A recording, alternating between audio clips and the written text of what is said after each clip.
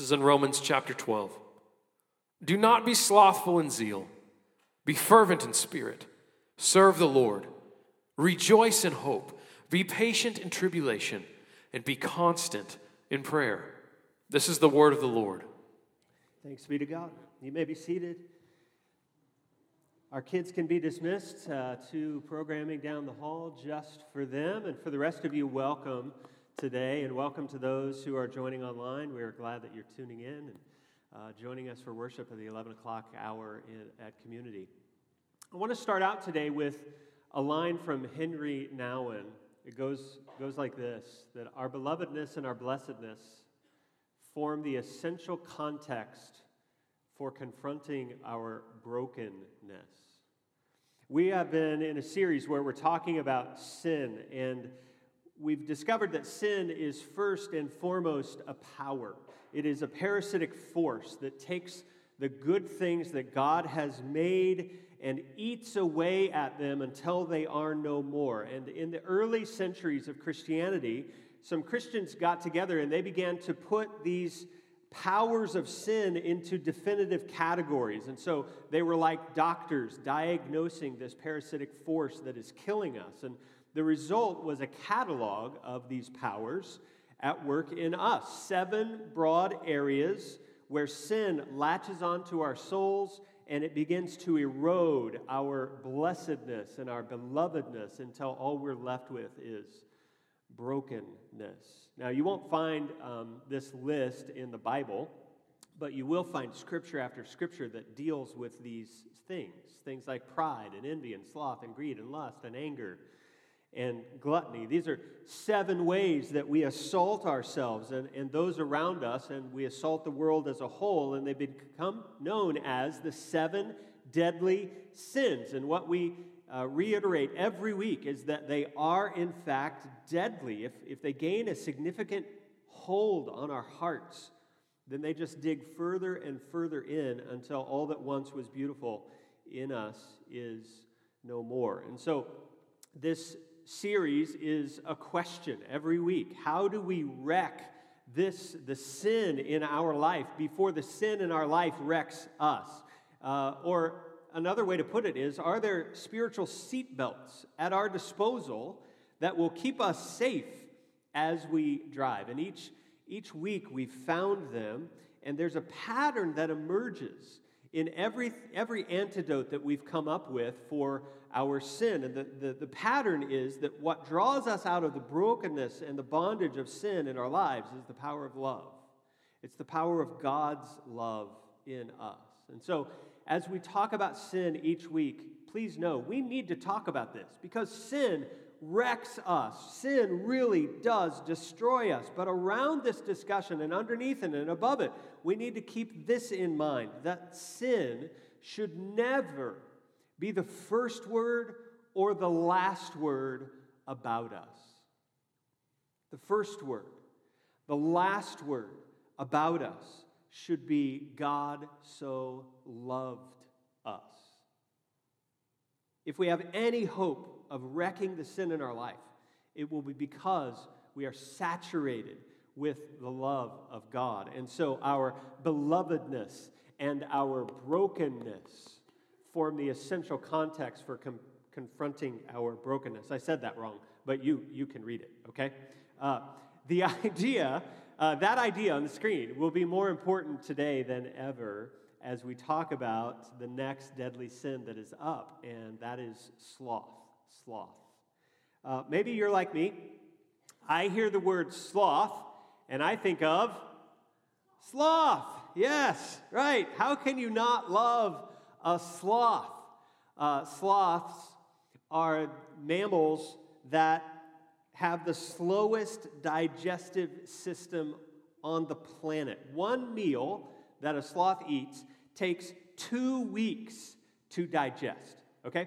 So if you are in a situation where it takes that long for your body to get the energy it needs, then it makes sense that you will spend your entire life devoted to nothing but conserving energy. And so that's what sloths do. Sloths sleep 15 hours a day. That only leaves 9 hours each day for lumbering slowly through the trees. On average, a sloth will only move about 40 yards a day. Okay, so despite how it appears, your teenager probably isn't a sloth after all. Because of the nature of this animal called a sloth, the word sloth has become synonymous with all of those characters of this animal. Things like relaxation and rest and slumber and moving slowly and not very far. Sloth is when you don't get your steps in for the day. Sloth is when your teenager sleeps until 2 in the afternoon. And maybe they are sloth after all, okay? There are 3-toed varieties of sloth. There are 4-toed varieties. And for us today, there is the super common 5-toed variety of sloth. The wild version of this is usually found in the confines of a basement, on a lounge, on a couch, lounging with Cheeto dust all over them, hypnotized by pixels. And that's the human version, and that's what will help us to unpack this word sloth. Sloth just means this: reluctance to work or to make effort. And so to call somebody a sloth is to say they are lazy or sluggish or lethargic or idle or apathetic. Nobody puts sloth on a resume. There's an ancient word when you start diving into this that you'll find, and it's the word acedia. Comes from a Greek word, akidia, and it means a lack of care. And when somebody lacks care, when they don't care about something, it turns out that you can predict certain behaviors that they will engage in pretty accurately. The ancient writers of Scripture knew this, specifically in the book of Proverbs. The writers tackle this topic all the time, and when they come to this idea of sloth, they just use a different word. They use the word sluggard for this idea. And here's what we learn. Number one, when you don't care about something, you don't love. It's because you don't love. Proverbs verse 20, in chapter 21 says, "The desire of the sluggard kills him, for his hands refuse to labor. All day long he craves and craves, but the righteous gives and does not hold back." The sluggard, the slothful, have desires just like everybody else, but they refuse to work or expend energy towards those desires. And so lazy, slothful people live dissatisfied lives, in part because they are not dissatisfied with their lives enough. That's what the problem is. So I'm sitting in my recliner, and I want to change the channel on the TV, but the remote, oh my goodness, the remote is all the way on the other side of the room. Anybody? What am I going to do? You know what? Peppa Pig isn't that bad after all. Let's just watch Peppa Pig. Sloth is when I don't care enough to love something enough, to work enough, to have enough. Or, let's say it this way: sloth is not loving life enough so that I work hard so that more of that life can be enjoyed. Sloth does not love things. Here's the other thing we learned: when you don't care, you don't finish things. You don't love things. You don't finish things. The best picture of this is in Proverbs chapter 19. It says this: "The sluggard buries his hand in the dish and will not even bring it back to his mouth." His hand is stuck in the dish. When we think lazy, we think of people who don't start things, who don't get up and do things. But there's also a side to laziness that doesn't ever finish things. People in this boat are always making plans. They're always in the middle of a project, but they're never finishing anything. It's kind of like the hungry person that sits down to eat, and they stick their fork in the food, and then they freeze. They freeze like it's like a video buffering, and that's the way they stay. And that's not normal. That's what the Proverbs writer is trying to get at. It's not normal to leave your hand on the plate. Of course you bring it back so that you can eat. Not finishing what we start isn't normal either, but sloth creeps in. And when we don't care much, we find we don't finish things. Here's number 3. When you don't care, you don't face things. From chapter 26, there are 4 satirical looks at the sluggard. The sluggard says, "There's a lion in the road. There's a lion in the streets." That's number 1. As a door turns on its hinges, the sluggard on his bed. That's the picture number 2. The sluggard buries his hand in the dish. It wears him out and brings to bring it back to his mouth. Wait, didn't we cover that already? Yes, it's here again. That's number 3. The sluggard is wiser in his own eyes than the 7 men around him who can answer sensibly. That's number 4. 4 pictures that say, I don't want to face anything. I don't want to face my responsibility. There's a lion out there, so I'm not going out there to face that responsibility. That's a crazy excuse. But a sluggard will use any excuse to get him out of what he wants to do. He doesn't want to do, right? The sluggard turns in his bed. What is that? I don't want to face the day. The sluggard buries his hand in the dish. What is that? I don't want to face having to work. And then the sluggard is wiser than everyone else. He won't take advice. What is that? I don't want to face the truth. I don't want to face life. There's always an excuse. There's always a reason. There's always something else to blame. The excuses of the slothful look ridiculous to everybody else, but not to them. Sloth refuses to face things, not the least of which is what sloth has turned them into. Here's number 4. When you don't care, you don't notice things. Proverbs chapter 20 says this, the sluggard does not plow in the autumn. He will seek at harvest and have nothing. Farmers in the ancient world did not have all of the tools and equipment that we have now. Farmers now can predict with astonishing accuracy when it will rain, when the weather will change. By the way, how many of you brought your plants in Friday night or went out and turned off your hose Friday night because we knew it was going to freeze, right?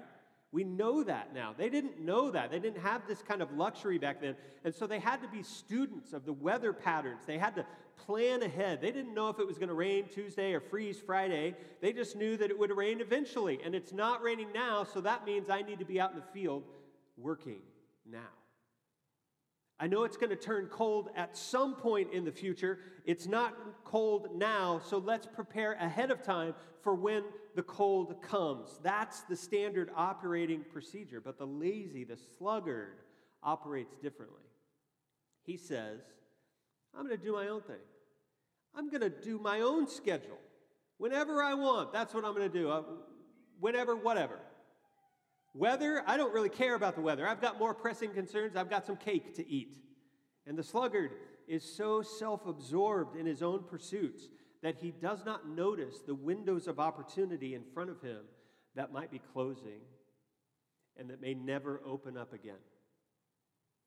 The slothful doesn't realize that when they're crawling, they only learn to walk once, and then it's gone. The slothful doesn't realize that there won't maybe always be time to make things right. This might be the last time that we talk. The slothful doesn't notice that. The slothful doesn't realize that the job is not the thing that's going to be around him at his deathbed. Only the people that he took time for in life will be around at that time, and that time to love them so that they're loyal is closing. And once it's closed, it's gone. The slothful doesn't realize there's a time for everything, a time to search, a time to give up, a time to keep, a time to throw away, a time to tear, a time to mend. Lazy hearts fail to notice the things around them that really matter. And so, all of that, let's pack into this line, that sloth is simply not caring. Sloth is love diminished. Whether it's towards my neighbor, my unconcern is towards my soul or towards my world or toward God himself. It's just not caring. Now, let's press pause, take a time out, and just say, really? That's a deadly sin? Right? Surely, sloth, out of all of them, is kind of lightweight, right? Others we get. Pride goes before a fall. Anger leads to violence, leads to death. Get that? Lust dissolves us from the inside out. Envy puts Jesus on the cross. Even gluttony, we have this intuitive idea that if we eat too many sticks of fried butter, it will go bad for us, right? But sloth, how is that deadly. How do I die from taking it easy? I've never been to a funeral where the obituary said she died of too many naps. It doesn't go that way. Maybe sloth never gets us the corner office. Maybe we don't climb the ladder like we could have. Maybe we never get to the point where we can afford the vacation home with a nice view on the lake. But is that the worst thing in the world? On top of that, add this: most of us, we could even gather our friends around, and we would not label ourselves, they would not label us as lazy people, right? We're the most hyperactive culture on the planet. We drink Red Bull and chase it with 5-hour energy. We work longer hours and take fewer vacations than most of the industrialized world. And when we're not working, we're even still working because we've got a project at home, or I have to drive one kid here and I have to drive another kid there, and then I have to go pick up the prescription, and then I can't miss the workout at the gym, okay? Just for fun this week, go down to the CrossFit gym, stick your head in there, and start calling all of those people in there a bunch of sloths. See how that goes for you, right? There's a reason sloth isn't talked about much. Even in my resources this week, they were thimblefuls compared to great buckets of information about the other deadly sins. And so sloth seems irrelevant. It doesn't seem deadly at all. And if sloth is not caring, then it doesn't seem like it's a bad thing to not care too much about not caring. Evagrius Ponticus was one of the desert fathers. Desert fathers were monks that lived in about the 3rd and 4th centuries, and what they did was they decided we need to separate ourselves from the evils of the world, and so they moved out into the desert, and they created these little communities where it would just be isolated believers, and there would be no sin, right? And what they came to realize once they got out into these little communities was that sin cannot be escaped like that. It's really hard to escape sin when sin comes with you. Sin was inside of them. And so they began to dissect all of these things, and that's where the 7 deadly sins came from. They were the first to profile and name them and spend ink writing about them. And when they come to this idea of sloth, they call it this: the noonday demon. Because in the middle of the day, when the sun was high over the desert, the temperature was up, their metabolism was low, they experienced what any college student experiences in a class after lunch. It was hard to pay attention. It was hard to stay awake. It was hard to study. And Evagrius wrote this: the demon of acedia, that's sloth, remember, attacks the monk about the 4th hour. First of all, he makes it appear that the sun moves slowly or not at all, and that the day seems to be 50 hours long. And then he compels the monk to look constantly toward the windows, to want to jump out of his cell. And he further instills in him a dislike for the place and for the state of life itself, for manual labor. And sloth also instills the idea that love has disappeared from among the brothers, and that there is no one who cares about him. Sloth leads him to a desire for other places and to pursue a trade that is easier and more productive. And he adds that pleasing the Lord is surely not a question of being in a particular place. What's Evagrius saying? That this particular demon of sloth, this deadly sin, could bring a committed monk to the point of quitting his vocation and abandoning God's call on his life. Sloth tempts us to take it easy, to take the easy way out. Sloth wants us to avoid the hard things in life. It causes us to lose our appetite for God. Sloth wants us to care not in the least about growing our faith. And that's why it's deadly. Deadly because it's in its final form. Sloth tempts us to not care about God.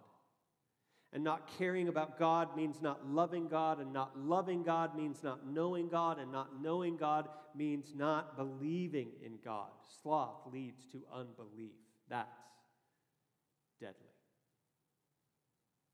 Dorothy Sayers defines sloth as the sin which believes in nothing, cares for nothing, seeks to know nothing, interferes with nothing, enjoys nothing, loves nothing, hates nothing, finds purpose in nothing, lives for nothing, and only remains alive because there is nothing it would die for. And we understand now why this is so destructive to our lives. It can separate us from God himself. And so, how do we wreck this sloth in our life? How do we wreck a sloth? Well, it's pretty easy. They move really slowly. I couldn't resist that one. Okay, all right. Each week we tried to identify a virtue that would be the antidote, right, to the deadly sin. And for pride, it was humility. For anger, it was love of the right thing, the righteous things, we could say. For gluttony, it was filling ourselves with the wholeness of God instead of processed junk. For envy, it was worship. That's the answer. It takes us to a place, worship does, where we won't want anyone else's life. So what is it for sloth? The danger of sloth is that it leads to patterns of thought and behavior that create the perfect environment for other sins to grow. And so if you leave a field untilled and unmowed, it's not long until that field is full of weeds and saplings and brush. And just like that, a slothful heart becomes fertile ground for all kinds of vice. Sloth has at its core a craving, right? It does want things. It just doesn't want the effort that goes along with acquiring those things. And so the question is, how do we come to have the motivation for expending the effort? What has to happen in my life for me to decide that getting up and going across the room and fetching the remote is worth it? What has to happen in my life for me to decide that the invasive surgery is worth somebody cutting me open for? What has to happen in my life to come to a point where I actually make changes? I don't just talk about him anymore, but I'm going to overcome the addiction. I'm going to lose the weight. I'm going to be the parent. I'm going to put my marriage first before anything else. And our little sermon text has one of the keys to driving sloth from our lives. Here it is, Romans chapter 12. We read it earlier. Do not be slothful in zeal, but be fervent in spirit. Serve the Lord. Rejoice in hope. Be patient in tribulation. Be constant in prayer. A few important words there. First, zeal. Zeal is to have an eagerness or an enthusiasm. It's when you pop out of bed first thing because something tremendous is on the calendar for that day and you just can't wait. It's Christmas for a 6-year-old. That's this word. And the instruction is, don't be slothful. Be filled with zeal, enthusiasm. Don't ever get to the point that you don't care anymore about your enthusiasm for your faith. Okay, we get that. That's the goal. But how do we get sloth out of the way? Here's word number 2, fervent. It means to be stirred up emotionally. The word literally means to bring something to a boil, and it is about being on fire for something in your life. And Paul says, don't ever get to the point where you don't care about your relationship with God. Make it be on fire to the point of boiling over. Be fervent in your soul to know and to serve Jesus. Again, we get that. That's the goal, okay? The sloth is the obstacle to that goal. And so the question remains, how do we stay on fire? How do we become zealous for our faith? Here it is, verse 12. Rejoice in hope. Do you know what hope is? Hope is the feeling that there is something better coming down the line. And so, I get up out of my recliner and I go across the room and I pick up the remote because I hope. I know that there's a game on that will be better than Peppa Pig. Hope lets the doctor come at me with a scalpel, not because I want to be cut open, but because my knee has racked me with pain for years, and I want to walk in comfort again, and cutting is the only way that happens. Hope tells me that the cookie on the counter is not worth what the scale will tell me after I eat it. Hope is what drives sloth out of our lives if sloth is inaction and indifference. And so here's the seatbelt that I want to give you today in one word: devotion. Devotion. If sloth is a lack of care, then the opposite of lack of care is to care abundantly. It's to care profusely. It's to care tremendously. It's to be devoted. When you're devoted to someone or something, you don't just care about them a little, you care about them a lot. And the difference between a little and a lot is that you're willing to get up out of your chair and to do something. Devotion is loving someone enough that you're willing to expend energy on their behalf. You actually want to work, to labor for them. I want you to think of those things that you would jump for. The thing in your life that you would get up at 4 a.m. for if you had to. The thing in your life that you would give your last dollar for if you had to. Those are the things that you're devoted to. And devotion always demands action. Devotion is never without action. Caring action towards something or someone is the antithesis of sloth, and it drives it out. And so I want to put those two ideas together, this idea of hope and this idea of devotion. And here's the good news for you today. This is your hope, if you are a Christian, that Jesus is devoted to you. Jesus cared enough to act for you, on one hand. Hebrews 12:2 says that for the joy set before him, he endured the cross, despising its shame, and is now seated at the right hand of God. Jesus endured unfathomable, crushing defeat. He acted. He got up out of his chair. He went to a cross. Why? Because there was something better coming down the road. And that something better, Hebrews tells us what it is. It was the joy that was set before him. Do you know what that is? That's you.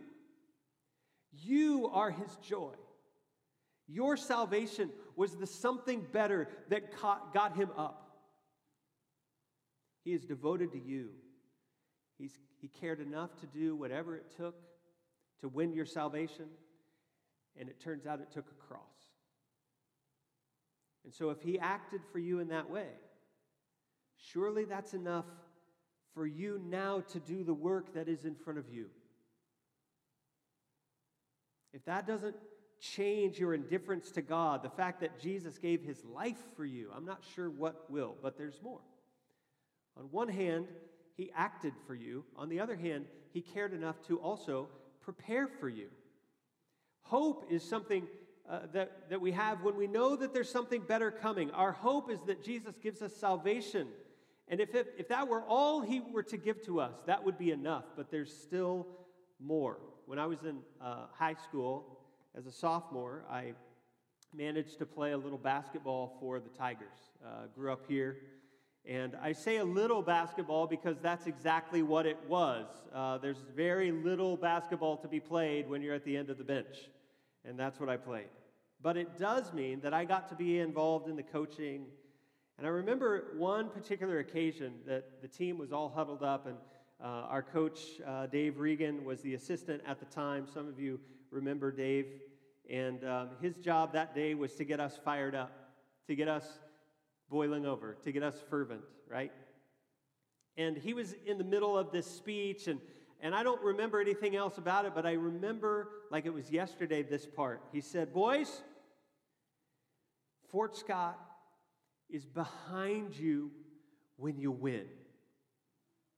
He said, when you win, they will fill up these seats. And he pointed to all the seats in the gym. He said, there won't be one left. It will be standing room only when you win. When you win, they'll be lined up and down the steps to watch you play. Fort Scott is behind you when you win. But here's something that I also want you to know today, boys, that Fort Scott is also behind you when you win. When you win, nothing will keep them away. What was the message? Win! Only win, right? Nobody wants to come and watch a loser. So win. And what I've found over my life is that that's true. So much easier to watch a winner. I've been a Chiefs fan from my earliest days, and when somebody asks me if I'm a true Chiefs fan and not just piling on the bandwagon, I just say Bill Kinney. If you're a Chiefs fan and you got through the Bill Kinney years, you're a true Chiefs fan.